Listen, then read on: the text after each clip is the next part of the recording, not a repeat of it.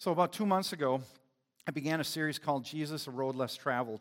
And I wanted to focus on what Jesus' disciples and followers would have seen and experienced as they spent time with Jesus in real time and in real space. So I focused this first one on Jesus' servant heart. Mark 10:45 says, He didn't come to be served, this is Jesus, but to serve and give His life as a ransom for many. And so there's this idea that the first thing that I wanted you to understand, and that I need to understand even myself, is I need to be a humble servant. Because that's what Christ was. He's my example, and I want to look like Him and do the best that I can to look like Him. But in the gospel accounts of Matthew, Mark, Luke, and John, I always seem to be drawn into the stories the most. Because I think when I read the Bible from kind of a Western mindset, I think there's some difference that we miss of the Jewish context of what was kind of going on, the culture, and those kind of things. And there's some depth and beauty of God's Word that I think sometimes we can miss if we don't dig in a little bit further. I like to put myself in a story, for instance. Maybe I'm the soldier I'm watching the crucifixion and I'm reading about it, and then I just put myself in the role of a soldier that's just kind of, he's not one of the main ones, but he's just kind of looking up there. Or a bystander that is going, man, what in the world am I getting in my hair? And all of a sudden looks up and, what are they doing? They're coming through the roof. And just putting yourself in a different place of just saying, what would it have been like to experience that in real time? Because these are real people. These are real stories. They're not fairy tales. And when I observe it from that, I begin to maybe see some things or think about some things that I didn't really think about before. And so then I'm more engaged with the passage. Think of it this way. If most of you that are a little bit older, you know where you were when the World Trade Centers came down. You remember watching the news or the TV and hearing about it, and you can identify with that. Okay, and you're going, okay, yeah, I can do that. But now, that experience is one thing, but now put yourself in the position of saying, I was there. I was in the World Trade Center and escaped. I was in a building nearby. I was on the ground. Think about the sights, the smells, the fear. I mean, it would have been completely different being there, right? And so sometimes with the Bible, we've got to kind of put ourselves back into the story and go, whoa, okay, that's how somebody would have read that. That's how somebody would have understood that. So when we look at this, I just kind of think, wow, Jesus' ministry on earth was only a little over 3 years, maybe 3.5 at the most. He had a lot to do. We think we're busy. And Jesus had a lot to do. And it was, and remember, it wasn't like Jesus could travel, say, from Capernaum to Cana, and you're going, I have no idea where that is. Well, that's okay. I'm going to give you a little explanation. In an hour by car. Okay, Jesus didn't have a car. He couldn't do it. He would have to travel about 35 miles, and it'd probably be at least a 2-day journey. Okay, those are some well-worn sandals. Because anytime you look in Scripture, it seems like Jesus is coming or going from somewhere. He is along the road traveling. Boy, wouldn't it have been cool? I just kind of think, man, it would be fun just to, if I could have lived back then and then just walked with Jesus. And just kind of watching, not really involved, but just overhearing and seeing and those kind of things. I'm sure they laughed along that road. I am sure they cried along that road. There's so many things that we don't know, but we do know that what God wanted us to know is in His Word. All these little towns, these big cities, all these sights and sounds, people wanted a glimpse of Jesus. They wanted to be a part of it, and I'm thinking, I would have been no different. In many cases, stories about Jesus were passed from town to town, and a lot of times they didn't pass the most accurate information either. People wanted to see Him. They wanted to listen to Him, and many wanted to be healed by Him. Well, I don't know about you, but I'm sure I would have loved to just walk those miles, and just say, okay, what is Jesus doing to teach me? What is He trying to tell His disciples? What does that mean to me?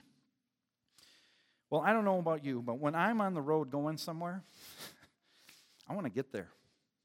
I want to get to my destination. That's my goal, okay? I'm hoping that the lights, I hit them just right, and that the traffic is light and the drive-through is short. Okay? I'll be honest, that's where I want to be. And some of you are going, oh, I kind of do too. And things that slow me down frustrate me. Anybody that knows me. I often find myself just getting to my next appointment on time. And I'm like, oh, man. So I'm doing the sermon prep, and I'm like, oh, you kidding me, Lord? Seriously, you're... Okay, yes. Okay, yeah, I got to fix... Yeah, I got to do a little bit better job here. I got to create some margin here. It's not that I don't have enough time. I've just got to be more intentional with it. And so what if I left a little bit early? I then now have an opportunity that if there's an issue alongside the road, if there's a person that I haven't seen in a while is in the waiting room that I get there, I can take a few minutes to talk with them. It's like, duh, Dave, there's a thought. I got here this morning. It was great. Rick McClary was here from, and he told me yesterday, he goes, yeah, I always get to everything early. And I just kind of chuckled. And then this morning, there he was. So then I had this great conversation with Rick for about 15 minutes. And I'm thinking, wait, he was here early. We had time to I see how that works. That's good. But sometimes we just get so busy. When in Luke 19:10, I think will sum up really what the essence of what Christ was trying to do. It says, "For the Son of Man came to seek and to save the lost." Nothing deterred him from that goal. He was all in and always going toward that. Jesus was intentional about everything he did. However, in that intentionality, he never lost his love for people. He never set aside that priority to take care of people, to teach people, to maybe even admonish them, and then even transform their lives. But I think I find myself too busy, and I miss opportunities to love and care for people. I'm probably most guilty with my own family. That I can kind of listen, and I want to get back to me. And I just rush through things rather than truly listening and caring. So is the schedule, so is the answer really to schedule less? I don't think so. Maybe it is for some people. But I think it's really just about adjusting, about being more intentional in what we do with our time. In the book of James, it reminds us of this. It says, "Now listen, you who say today or tomorrow we will go to this or that city, spend a year there, carry on business, and make money. Why? You do not even know what will happen tomorrow. What is your life? You are a mist, or even a vapor they use, that appears for a little while and then vanishes. Instead, you ought to say this, if it is the Lord's will, we will live and do this or that." See, when we're intentional, we're typically going to accomplish the goal or task that we have in mind, or at least we're going to move toward it. When we're not, we're just going to spin our tires. We're going to hope we get there. Well, hope isn't a plan, okay? And so the Apostle Paul, even in Ephesians 5, brings back this idea of God's will. He says, be very careful then how you live. Not as unwise, but as wise. Or be making the most of every opportunity. Because the days are evil. Therefore, do not be foolish, but understand what the Lord's will is. And again, we see there, it's God's will that combines this together. And how do we do that? Well, in Colossians 3:2, a verse that, I don't know, since high school has always kind of been one that just I focus in on and I always can remember because it's just shorter. It says, set our minds on things above, not on earthly things. It's as if we are laser focused. I mean, we are so focused on Christ that all we do is going, okay, wait, is this what he wants me to do? I know the Lord's got a will for my life, but what is his will? Because once I figure that out, boom, I'm just going to go toward that. It doesn't mean it's going to be easy. It doesn't mean it's going to be easy. But I'll tell you, it's going to be far more fulfilling. It's going to be far more impactful for the kingdom in eternity. So what does it look like when we create some intentional space in our lives and allow for these interruptions? I saw this story just a few weeks ago, and I thought it just talks about what it means to just take some time. Go ahead, show the video. Yesterday, we told you about the Army veteran who stopped to help a stranded motorist that turned out to be former Secretary of State Colin Powell. Now the veteran, Anthony Maggart, is speaking out after his random act of kindness went viral. Annalisa Gale has that story in tonight's Yes Report. This selfie of retired General Colin Powell with Army veteran Anthony Maggart has now been shared more than 100,000 times. But it is the story behind it that's capturing everyone's attention. Powell wrote on Facebook that he was on his way to Walter Reed National Military Medical Center on Wednesday when his front tire blew out. That's when Maggart pulled over to help. Then when I approached him, I just immediately said, "You're General Colin Powell." Maggart was also on his way to an appointment at Walter Reed and insisted on helping. He asked me, why do you want to help me? And I said, well, you can wait around for a two-legged guy, but right now you got a one-legged guy who's willing to help you right now. Maggart's leg was amputated 4 years ago after it was infected with flesh-eating bacteria in Afghanistan. He says even after retiring last year, he still has a passion for serving others. People say, oh, well, this guy went and helped General Colin Powell, but it wouldn't matter who it really was. In his note thanking Maggart for his kindness, the former Secretary of State left a message for everyone saying, quote, "You touched my soul and reminded me about what this country is all about and why it is so great. Let's stop screaming at each other. Let's just take care of each other." Politically, there's a lot of tension, but for people just to stop what they're doing for a moment to be able to help somebody out. They both had an appointment at Walter Reed, and there they go. And one is like, he probably had enough time. And even if he didn't, he probably would have pulled over. And I guess I'll, take a chance with his appointment. He had no idea that it was General Colin Powell. He didn't really care who it was. He stopped to help. Do we do that? I've led, I'll tell you, lots of youth group trips all over the place. I've had many family vacations, and I remember a lot of elements from that. But there's one trip in general that I just remember that, it was one of those things that it just was not me typically that would do something like this. We had a trip, my first trip that I was taking down to New Orleans. It was over 20 years ago, and it was all ladies in the youth group and one adult leader. And so that was a little interesting. But what was interesting is I took 2 days to get down. We had 2 hotel nights, and we do some training, do those kind of things, really want to prepare. Well, we had read a book about an African-American pastor, minister from the South, and it was a book to kind of prepare us for the culture in which we were going to walk into. And he's from a smaller town in Mississippi. And so long and short of it is, I'm going, yeah, we're doing pretty good. And then that Holy Spirit does his thing and says, hey, maybe you should go to that town. And I'm like, no, that's not really on the path. I've got my TripTik AAA, man, boom, we are good. And I got my Rand McNally Atlas. We are set. We are going right there down Highway 57, 55. And I'm like, no, that's what we're going to do. And then I look and I'm like, okay, seriously, this is going to take me about 2.5 hours to do this and about $12. All right, Lord, we'll do it. And it ended up being one of those really memorable moments because we get to this town and all of a sudden it made that story of this man real. We stopped by the ministry center where he started it and what he had been that he had founded. And it really kind of set in stone that, and it wasn't in the plan. But God put it in the plan, and it kind of changed our perspective and really set our attitudes and things that we were doing.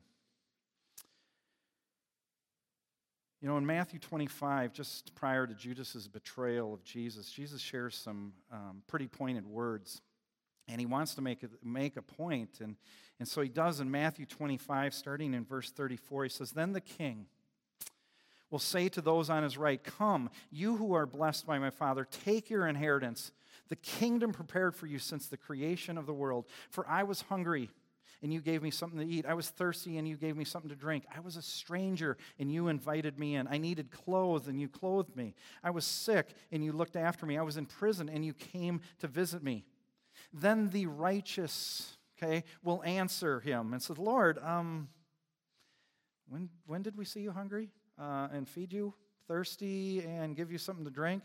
When did we see you a stranger and invite you in, or needing clothes and clothe you? When did we see you were sick or in prison and visit you?' The king will reply, 'Truly, I tell you this, whatever you did for one of the least of my brothers and sisters of mine, you do for me.'"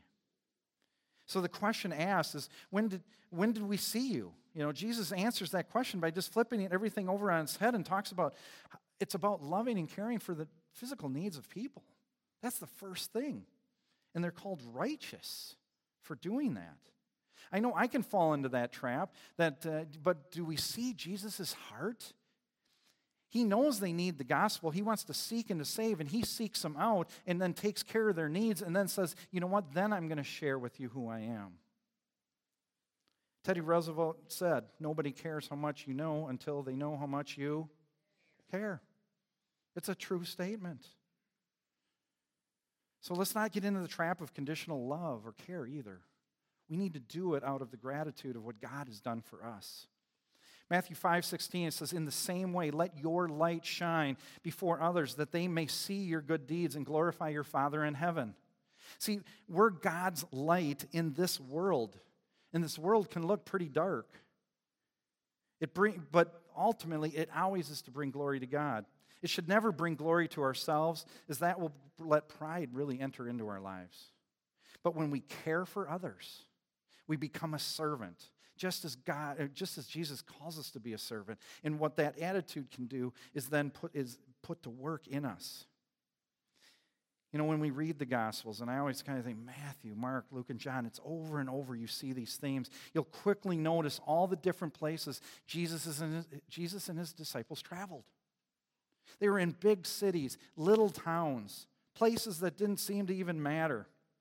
But the question is, when you go on a long trip, how do you usually feel when you're done? If you're like me, you feel a bit spent. You want to get cleaned up when you're done right away, maybe lay down, get your feet up, whatever, maybe even eat something. But really, none of us are at our best, are we? But it wouldn't have been any different for Jesus and his disciples, would it have? I don't think so. I mean, 2-day journey in sandals? They didn't have any New Balances or Nikes. You know, they didn't have any, insoles to kind of make it feel a little bit better. It was a lot of work. They would have been tired. But what do we see?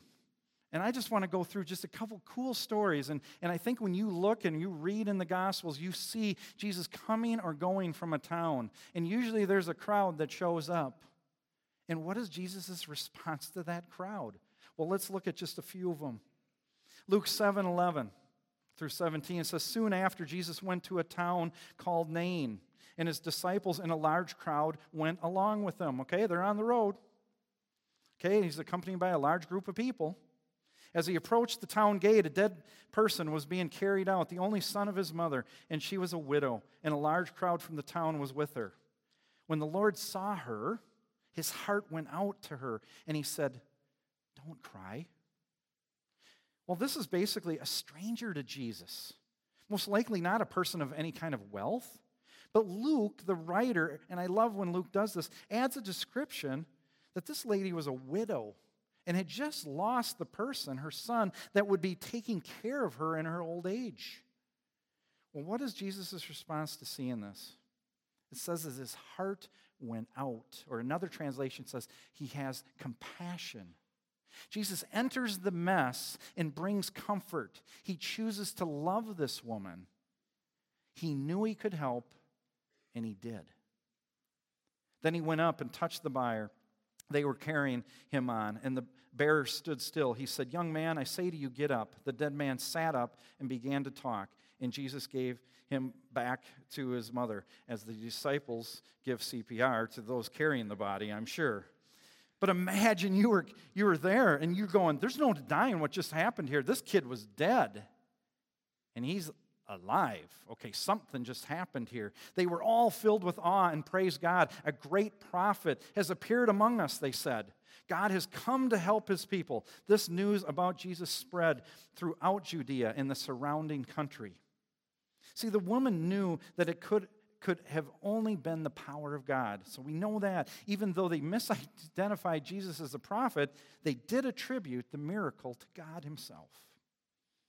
Now, if we just go a couple chapters up in Luke 9, starting in verse 37, we read about this mountaintop experience. Here you have Peter, John, and James that go up with Jesus to pray on the mountain. And then all of a sudden he's transfigured and he's joined by Moses and Elijah and God himself in a cloud. And I mean, you want to be blown away. That's just like, whoa, okay? And then here he is, okay? This is all taking place. And right after that, it says, the next day when they came down from the mountain, a large crowd met him. It's like they're waiting at the bottom of the mountain. He went up, so he must be coming down. And they're just waiting. A man in the crowd called out, "Teacher, I beg you to come look at my son, for he is my only son." A spirit seized him, and he suddenly screams. It throws him into convulsions so that he foams at the mouth. It scarcely ever leaves him and is destroying him. I beg your disciples to drive him out, but they couldn't. Well, it appears that the people were waiting for Jesus right at the bottom, and immediately, boom, coming off the mountain, going down. I don't care if you're going up or down a mountain. I'm sure it's not the easiest thing. And boom, there are people. No rest for Jesus. Do you notice, though, the desperation in the Father's voice? He says, I beg you. Essentially, I plead with you. The man doesn't ask Jesus even to heal his son. He says, look at my son. It doesn't say in that passage, but it's certainly implied that Jesus stopped and listened to this man. The story is also repeated in Matthew 17 and gives some other details. And we learn that the reason the Spirit couldn't come out for the disciples is because of their lack of faith. And then Jesus gives these words. He says, you unbelieving and perverse generation. Probably not what you want to start when you do evangelism. That's probably not the words of Jesus you want to start with, okay? Doesn't usually help. But it says, how long shall I stay with you and put up with you? Bring your son here. Even while the son was coming, the demon drew him to the ground in a convulsion. But Jesus rebuked the impure spirit, healed the boy, and gave him back to his father. And they were all amazed at the greatness of God. I don't know about verse 41. That one kind of bugged me. I'm like, you unbelieving perverse? Okay. And it says, well, those are some harsh words. And sometimes I think, at least as I was reading it, it seemed like he wasn't really directing that at the Father or the disciples, but I think it was almost like the Sadducees and the religious leaders and the Pharisees that were kind of like questioning, oh, really, do you have the faith? Your disciples couldn't even get out that demon. And I'm thinking, you guys couldn't either. And so Jesus, he's just saying, you religious group, you are missing the point. But what do we see? Like the young man that Jesus raised from the dead, there was no questioning by anyone. They would have all agreed that the unclean spirit and the demons or demons-possessed boy, that these were actually what they were. And Jesus touched the dead man. He speaks, and the unclean spirit immediately leaves the boy. See, there seems to be some kind of connection that Jesus even makes with the young boy's father and that boy. And I bet you Jesus hugged that kid. I mean, it's not in the passage, but it just seems like he's there and he's like, come here, son, you're free. And then again, we see people give glory to God. But what do we see? Jesus steps into a situation. He sees a need, and he makes an intentional choice to enter into that situation. I think, again, for us, that is our example. I think many times I will see a situation, and I hope someone else might step in first. Maybe I'll just kind of go a little slower and hope somebody else will take care of it. Or I'm coming along and going, come on, somebody do it. I don't want to be the one, but if I have to. But why aren't we the ones that just step in? Because you know what? Sometimes we don't want to get the dirt on us. Sometimes we don't want to get messy. In Luke 17, we see Jesus traveling to Jerusalem, and he's met outside town by 10 lepers. And they yell to him for help. And what does it say? You don't come near. I mean, Pastor Brian just talked about the lepers, or the leper that he healed, and Jesus come near to him. You don't come near to the lepers. They're outside the city for a reason. And then he says, hey, just go to the priest. Doesn't even necessarily say that he touched him, but you see he comes near. He makes a personal encounter with him, and then says, hey, go to the priest. And as they were on their way, they were cleaned. Only one came back to say, thank you, Jesus. But same formula. Jesus sees a situation and makes a choice to step into the mess. But he knew he had something to offer. Or Luke 18, just one chapter further. Jesus is traveling to Jericho, and a crowd is around him, and a blind beggar asks, what's going on? And he's told that Jesus of Nazareth is passing by. The blind man begins and yells, Son of David, have mercy on me. And Jesus hears him even in the midst of the crowd and stops and enters this man's world. He has nothing to offer Jesus, but that doesn't stop Jesus from healing the man. Jesus, again, saw the need and responded. And what followed? Praising God. See, it doesn't matter how busy Jesus was, or where he was coming from or going to. He stepped into people's lives and helped. He showed love and mercy wherever he went. Can you think of a time that Jesus ever rebuked a sinner and publicly shamed them? I mean, think about it. I can think of times that he did that to the disciples and religious leaders of the time. But remember Jesus' purpose, to come and seek and to save the lost. That means he went looking for the lost. He stayed among them. Is that our tendency? Or do we find comfort in our holy huddle? Enough, and just saying, hey, this is good right here. Have you guys ever heard of the Good Samaritan experiment? Any of you? All right. It was back in 1978, so maybe you didn't, before the internet. But there's an interesting story. So if you know the Good Samaritan story, essentially you've got a man that is along the road that is injured.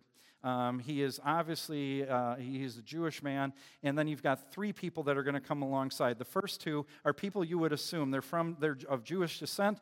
You would think they would be people that would help him. The third person is a Samaritan. And the Samaritan really wants nothing to do with Jews and doesn't care about Jews, and they're really almost basically enemies. And what do we see? The Good Samaritan, the Samaritan comes by and not only helps this man, but then puts him up in a hotel type thing and then makes sure he has the money to give them. And then if it takes even more, he says, let me know and I'll pay you more, whoever's taking care of him. He went beyond. And it was interesting that they thought, you know what? How does this work in real life? Do we act like the Good Samaritan? And so they had this experiment that they constructed on a campus. And the experiment, the researchers did this. They had three hypotheses. One was people thinking about religion and higher principles would be more inclined to show helping behavior than a layman, so somebody that's a volunteer, not paid. People in a rush would be much less likely to show helping behavior. Or the third thing is people who are religious for personal gain would be less likely to help than people who are religious because they want to gain some kind of spiritual or personal insights into the meaning of life.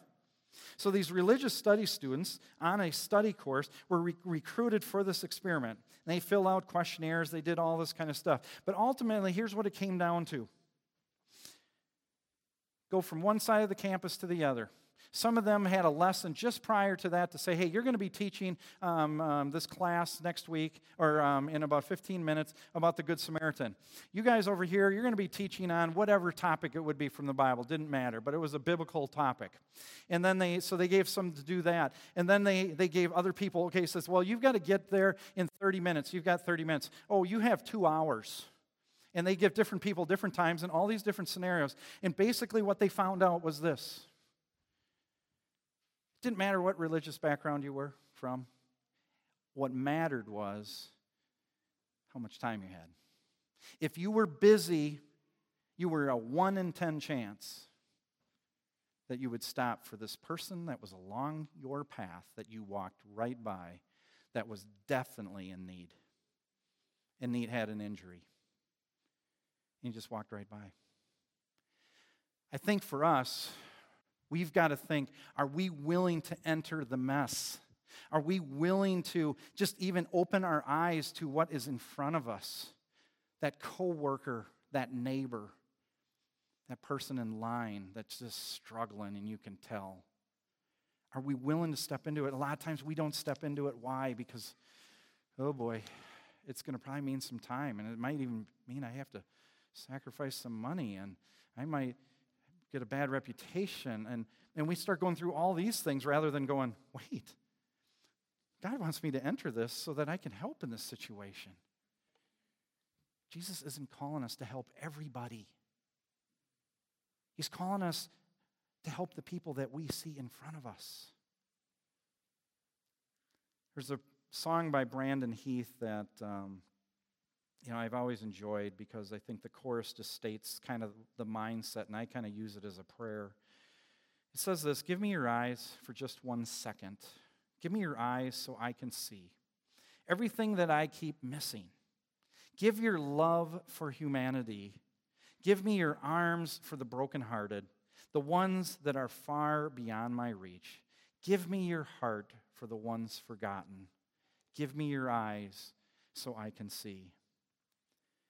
Don't think of an interruption in your day as something that should frustrate you, but look at it as an opportunity to walk the road with Jesus and respond just as Jesus did, using the gifts and talents and skills that he's given you. We need to pray that God will open our eyes to what is right in front of us typically. We don't have to look all that far. You know we're created for this, because Ephesians 2:10 says this, "For we are God's handiwork or workmanship, created in Christ Jesus to do good works, which God prepared in advance for us to do." So let's make Jesus' mission to seek and to save the lost our mission.